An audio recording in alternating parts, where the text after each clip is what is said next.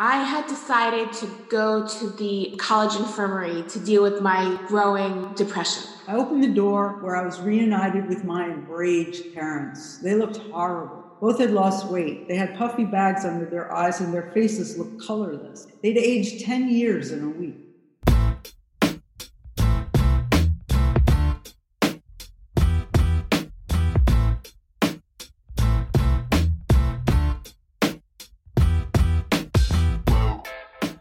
Hey there, and welcome to Grit, True Stories That Matter. Grit is a weekly podcast about stories, the contemporary, personal, narrative kind of story, and the people that craft and tell them.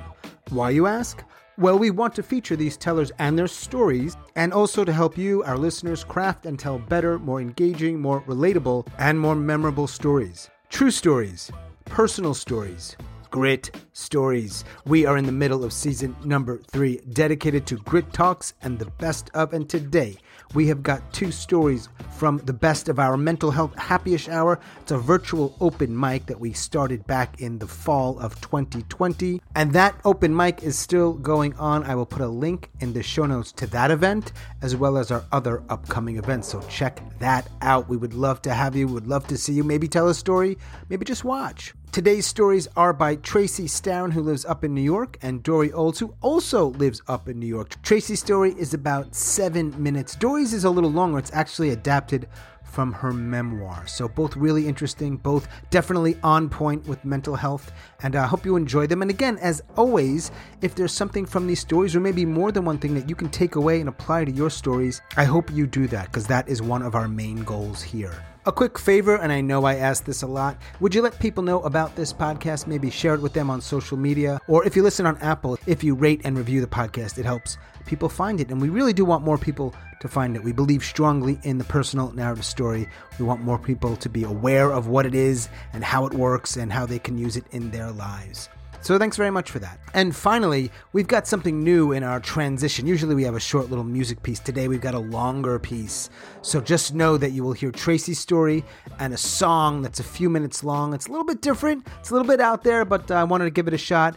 And then you will hear Dory's story before we finish up. Thanks so much, and let us dive in. I had decided to go to the college infirmary to deal with my growing depression. And I had done everything I could not to face it head on. I told myself that I was feeling really bad because I wasn't sleeping enough, and I was overworked, and I wasn't taking care of myself. But it started to become obvious that there was something more going on. But I still didn't want to go to I didn't want to have to face it. I didn't want to go to a doctor. And so I made all these deals with myself that, like, I'll start taking better care of myself. I'll meditate, I'll do yoga, anything not to have to deal with it. But no matter what kind of good face I tried to put on, there started to be cracks in the facade. And my friends started to look at me with, like, concern in their face. And people started to ask me, "Are you doing okay? Is there anything that you need?" Because I was kind of falling apart. So I had decided to go to Student Health Services. I was going to Boston University at the time, and I was pretty unhappy there. The whole atmosphere of the place seemed kind of bleak and gray and unhelpful. I went to college before the digital age, back when if you needed to drop off an application or pick up a pamphlet or something, you actually had to go to that office to do that. And it seemed no matter how careful you were about the instructions that you got, whatever office you went to do something, you were in the wrong place and you got sent somewhere else, probably clear across campus. And it didn't just happen to me, it happened to everybody. And so there was a constant stream of students with folders and pamphlets and papers just crisscrossing the university with kind of a dazed look on their face, trying to find their ultimate destination. And we used to kind of laugh about it. We used to say, well, you can't spell bureaucracy without BU. And then we would sort of laugh the laugh of the damned because there was no way out of this. And it didn't escape us that a school the size of Boston University with so much support staff was in no way supportive. And I was thinking about transferring out. But I thought, well, before I make a decision that big, maybe I should address what's been going on with me at a doctor, because maybe it's not the school, maybe it's me. So thankfully, colleges have infirmaries where you can go see a doctor. So I was going to Student Health Services. Now, the infirmary at BU works this way. Everybody goes to see the general practitioner, and then they ask you irrelevant and invasive questions, and then they decide if they can treat you there or if they have to send you somewhere else. So you would go and they would say, what seems to be the problem today? And you might say, well, I've had a sore throat for a week. And then they would say, well, are you sexually active? Or you might say, I rolled my ankle and I haven't been able to walk on it for several days. And they would say, well, how many sexual partners do you have? So I was aware of what I was in for, and I went to the infirmary, and I got there and I went up to the counter, and a woman met me on the other side of the counter, and she said, how can I help you today? And I said, I'm here to see the doctor. And she asked me for my name and my student ID number. And I gave them to her. And she looked in a book. She had an appointment book, a handwritten appointment book. And she said to me, do you have an appointment? And I said, no, I don't. And she tapped the book and she said, no, you don't. And she pointed where my name should have been, and it wasn't. And she said, you need to call to make an appointment first. And I looked behind me at the completely empty waiting room. And I said, can I make an appointment right now? And she said, no, you have to call to make an appointment first. And she pointed at a phone in the waiting room. And she said, you can use that phone, call the number on the phone and make an appointment. So I said, okay. And I figured this was one of those weird bureaucracy things that BU is so well known for. I thought maybe it leads to some central number to make the appointment. So I went over to the phone and I picked it up and I called the number. And it rang in stereo because it rang in the receiver in my ear and at the desk that I just walked away from. And the woman who just sent me away from the desk picked up the phone and she said, Student Health Services, how may I help you? And I said, I'd like to make an appointment to see the doctor. And she said, sure. When would you like to come in? And I said, well, as soon as possible. And she said, well, I have early next week. Can you come in early next week? And I said, yes, I can come in early next week, but do you have anything earlier? And she said, well, I have right now. Can you come in right now? And I said, yes, I can come in right now. And she asked me for my name and my student ID number. And I gave them to her. And I hung up the phone and I walked the 10 feet back to the counter where she met me and looked at me with fresh eyes as if she'd never seen me before. And she said, how can I help you today? And I said, I'm here to see the doctor. And she said, do you have an appointment? And I said, yes, I do. And she asked me for my name and my student ID number. And I gave them to her. And she tapped the book where my name was. And she said, yes, you do. Here it is. And she said, have a seat. It'll just be a couple of minutes. And as I turned around to go sit in the empty waiting room, she gave me a little sly smile. And she said, now, was that so hard? And I looked at her and I thought about how unhappy I'd been for the last few months, how miserable I'd been, and how my life had been in crisis, and how much it took to get me here. And I said to her, I don't think all of that was necessary.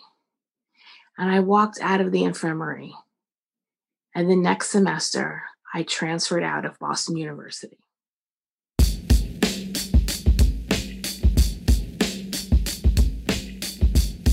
Niggas must have forgot their alphabet. Let me explain. Here it goes. A is for ambition. B what I wanna be. C past the situation that's in front of me. Doubt is an enemy. F we we say fuck them. The irony is they inspire me to love them. G is past go when ignite the cash flow. When H is put your heart in whatever's your last hope. I inspire, but two light the fire. So we be the streets' #1 supplier. And jazz for them Jordans for my niggas when I make it. Give me 2 of those strange no-name kicks. Earth, wind, and fire type. Elemental piece that resembles me. And it accounts for elemental P. You the track up like, oh, you impressed. Get your bread, kid, but never let it go to your head. That's S for success to be the best. T is teach back what you learn, that's next. Cause you got the power, V for voluntary action. W is right out to life with a passion. X is expect to fail. Y cease to dream. Even when you ain't catching them Z's, and that's the alphabet. For so long, been surviving for so long. I know that good days will come. I've been trying for so long, been surviving for so long. I know that good days will come, they will come. Yo, think they starting to follow me. So A is to attempt to be the change you wanna see. And D is to be different. But tell us what you mean. Like, are you one of them good guys or you one of us fiends? Either way, you gotta eat, Elevate your mind right, cause F is for the fine life. And that's how you define life. But I say, G is get back to your home. And H is help the people that done help to along. Oh yeah, fuck it, we go back to F cause that's for freedom. G is keep your good thoughts cause buddy, you gon' need them. And H is if your hood stars, buddy, you gon' feed them. Cause it's bad enough when niggas get the check and get to leaving. J is for them jump offs, we wanted as kids. Looking through the glass, seeing the life we wanna live in. M is more money, more problems. And N-O is no P's, and that's pessimistic profits. Q, quit thinking and R, you still with me. And S is stress less. And T is the infinity. U is that it's all about you, and that's why a nigga fucked around and left out I. VW is very wise, and X is this exam. But why lie? You got zip if you ain't got fam, and that's the alphabet. For so long, been surviving for so long. I know that good days will come. I've been trying for so long, been surviving for so long. I know that good days will come, they will come. Trying for so long, been surviving for so long. They will come. Trying for so long, been surviving for so long. They will come. Trying for so long, been surviving for so long. I know that good days will come, they will come. This is September 75. 2 years after the rape in Port Washington, my life kept creaking by. I was 15. My recent conversation with Mom loops in my head. I want to die. Mom said, "You're just bored." But Mom, can't you see I'm busy? She swiveled back to the typewriter to continue writing her latest book on parenting. When I got to Washington Square Park, I beelined to Chuck with the crazy Joe Cocker hair. He hands me 6 PCP microdots and 6 acid-soaked paper squares stamped with smiley faces. I said, "What's with the paper?" Chuck said, "Let it melt on your tongue, then swallow it, and hang out with somebody just in case you get weird." If life mattered, maybe I'd have been scared off, but all I felt was excitement. The next night in the park, I liked PCP so much that I swallowed 2 microdots this time. Feeling chilly, I tried to zip up my jacket against the cool September air, but it seemed hopeless. I couldn't get the zipper to work. "Why can't I do this?" I said to the air, then passed out cold on the concrete. I saw a fiery gate, and out of the flames walked Jimi Hendrix in billowing purple scarves. He smiled and said, "Welcome, Dory. Welcome to hell." Rushing to Jimmy, I was about to wrap my arms around him, but a man in the park started shaking me. Dizzy, I opened my eyes. Worried strangers came into focus. "I just met Jimi Hendrix." Somebody muttered, "Spaced out chick." The man who'd shaken me yelled, "You stupid kid, we couldn't get a pulse. Your heart stopped and we thought you were dead." Unfazed, I got up and left the park. I bought a soda and guzzled it. The rest of the day was euphoria because I died and Jimmy was there on the next world. "I'll meet you on the next world and don't be late." Back at the hotel, my new friend, the drag queen maid, said he had to work. He told me to hang out with a skinny, effeminate dude wearing purple spandex pants. "Do you hustle?" Purple spandex asked me. "What are you talking about? You mean, do I play pool?"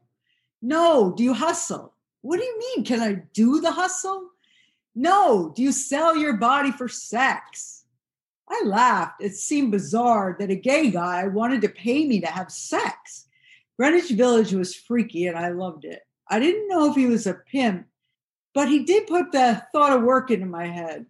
I was plowing through my stolen money and it had only been a few days. I'd need more soon. There were a lot of shoe stores on A Street. I picked one and walked past shiny, thick-heeled disco boots. Hey, can you give me a job? The man in the store said, do you have experience? No, I said, but I learned fast. Well, what do you do? Anything. Get out of here, kid. He chased me out of the store.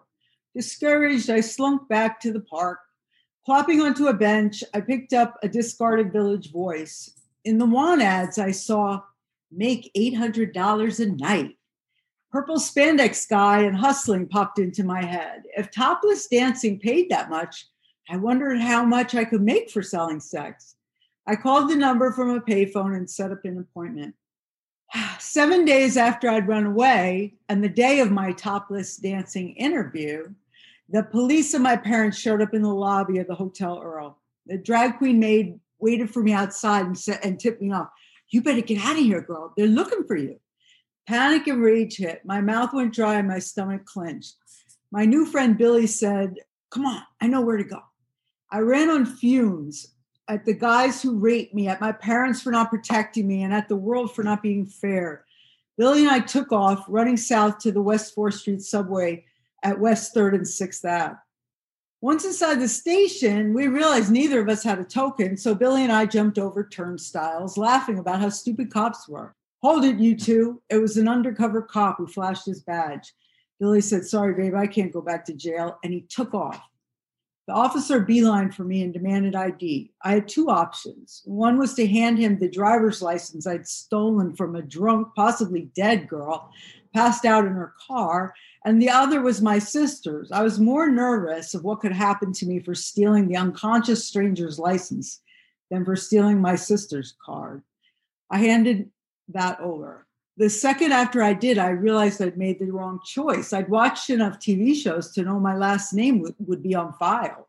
The officer walked over to the token booth for the phone. I decided it was better to die than go back to my parents' house. The subway tunnel beckoned. Iron rails promised an instant solution, death. While recoiling from my past and dreading the future, I was drawn toward meeting my dead hero, Jimmy. I jumped onto the tracks in front of an oncoming E-train. Deafening horns sounded as the speeding steel hurtled at me. With tribal drums beating in my chest and my palms sweating, I ran along the tracks toward the speeding subway. I leaned forward, sprinting. My fists tightened as I tried to ready myself for the moment the metal would ram into me. I slowed as I imagined what that would feel like. Intense pain, hearing my bones snap. Would I lose consciousness before my face got flattened? I wonder if I'd go into shock the minute the train hit me, or if I would feel everything. Dust and grit swirled around me, so it was hard to breathe. I nearly gagged as I tried to suck in air amidst the rancid smell of urine and decay. Terrifying thoughts broke through the adrenaline. What if I don't die? What if I lose a leg? Life would be so much worse as an amputee. Helpless, I'd have to go home and live with my parents forever. The outside noise in the tunnel was deafening. That's when I changed my mind. I darted into one of the alcoves along the wall, squeezed my body as tightly as I could, spreading arms, palms flat against the tiled sides. The tip of my sneaker leaned precariously over the edge, tensing my toes. With hands bracing me, I sucked in my gut and pressed my spine as far back as it would go. Dust and grit swirled around. Coughing and needing air, I inhaled. My teeth felt the grains of dirt. The train sped closer. I held my breath as the train went by. I felt a whoosh of wind. It missed me by inches as it whizzed by. I didn't dare let out my breath for fear I might lose my balance and get dragged. The train began to slow. It was pulling into the station. The horn was still blasting, but the subway eased to a stop. Ah, relief. The train had passed me by. I jumped out of the alcove, back onto the tracks, scampered up the ladder. and the train sat in the station with doors open. I couldn't believe my good luck and collapsed on a seat. I shut my eyes as I waited for the doors to close, but nothing was happening. Over the loudspeaker, "We're being held in the station for a police investigation." Oh no, I thought. Then I saw the cop running toward the stopped train. I flew out the doors and raced toward the stairs in the station. My purse was weighing me down. I tossed it over a rail into a pit near the platform. It had my money in it, all my drugs. I wanted to go back for it, but I couldn't risk it. I ran up the stairs, taking two at a time, then out of the exit and onto the street. Concrete pavement felt reassuring beneath my feet. I quickly scanned the street and spotted an open doorway. Ducking inside, I flew up the stairs. Oh, I was free. He'll never find me. My muscles began to give out. I saw an open door to a room and thought of going inside, but there were rows of Asian women seated at sewing machines. A factory building? A sweatshop? I kept going. The rhythmic clattering of the machines grew fainter. Then I reached the top floor. There was nowhere else to run. I was so out of breath, I collapsed into a crumpled heap on a step. I thought about the purse and my $750 and realized I had no money. I was trying to figure out what to do. I heard what sounded like footsteps running up the stairs. No, it couldn't be. It couldn't be, but it was. The cop was running up the steps. When he got to me, he looked pink and completely out of breath. He looked like a cop from TV, light Irish skin, receding dirty blonde hair, and athletic build. He was at least 6 foot tall. His hand gripping the banister looked strong, like my dad's. In between huffs and puffs, he said, "What are you doing?" And they panted, "You're so young, so pretty. Why are you doing this?" He looked worried. His voice sounded sad. I had no idea why he cared, but I immediately tried to use it, hoping I could get him to let me go. "Please, mister," I said with my biggest pout. "Please don't report me. Just let me go." "I have to report you," he said. "They shut the whole subway line off because of you." I started to cry. And he gripped my arm and said, "Come on, we're going to the station." "Can we go back and get my purse?" I asked, still crying. "Yeah," he said, then told me his name was Tom. He scribbled his phone number onto the back of a business card. "That's my home number. If you need me, just call." Tom escorted me down the steps and out of the building. When we got back on the street, he pointed to 3 scruffy men sharing a bottle of vodka. "I gave them $1 to tell me where you went." My life for a fucking $1. He walked me back to the subway platform without ever letting go of my arm. We both knew I would have run. People stared at me gawking, and I heard a little kid say, "Ooh, she's in trouble." "What are you looking at?" I hissed at an old lady. I pointed to the pit. It was right where I tossed the purse. I couldn't believe it was there, still there. Tom grabbed it and handed it to me, while not letting go of my arm. My wallet was there. The money was too. Incredible. Commuters must have been too busy watching me run from the cop. They never saw me toss the purse. When we got to the station a few blocks away, Tom stopped me outside and whispered, "If you have any drugs on you, dump them before they search you." He walked me to a restroom and waited outside the door.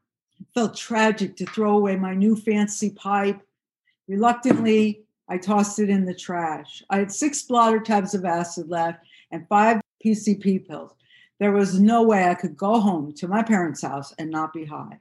So I took a piece of toilet paper, rolled up the drugs, and stuck it in my underwear. "There's no way I'm letting them search my underwear. I'll demand a lawyer. I'll threaten to sue them." I opened the door. Tom brought me to a room where I was reunited with my enraged parents. They looked horrible. Both had lost weight. They had puffy bags under their eyes and their faces looked colorless. They'd aged 10 years in a week. A tiny seed sprouted in my head. Maybe my parents really did love me. It hadn't just been empty words. Tom, the cop, really did worry about me. The man who'd yelled at me when I overdosed in the park really was shaken. He didn't know me, but felt frightened for me. He didn't want me to die. That tiny crack in my bravado was just enough to let in a faint shimmer of hope.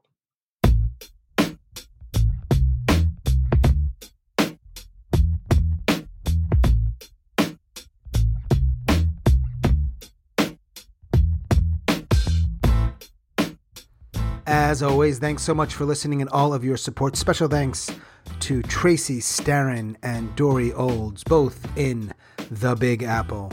Check the show notes for upcoming events, including the 99-Second Story Slam, the Mental Health Happy Hour, Motown Flash, and our May 1 fundraiser for Ukraine right here in North Carolina.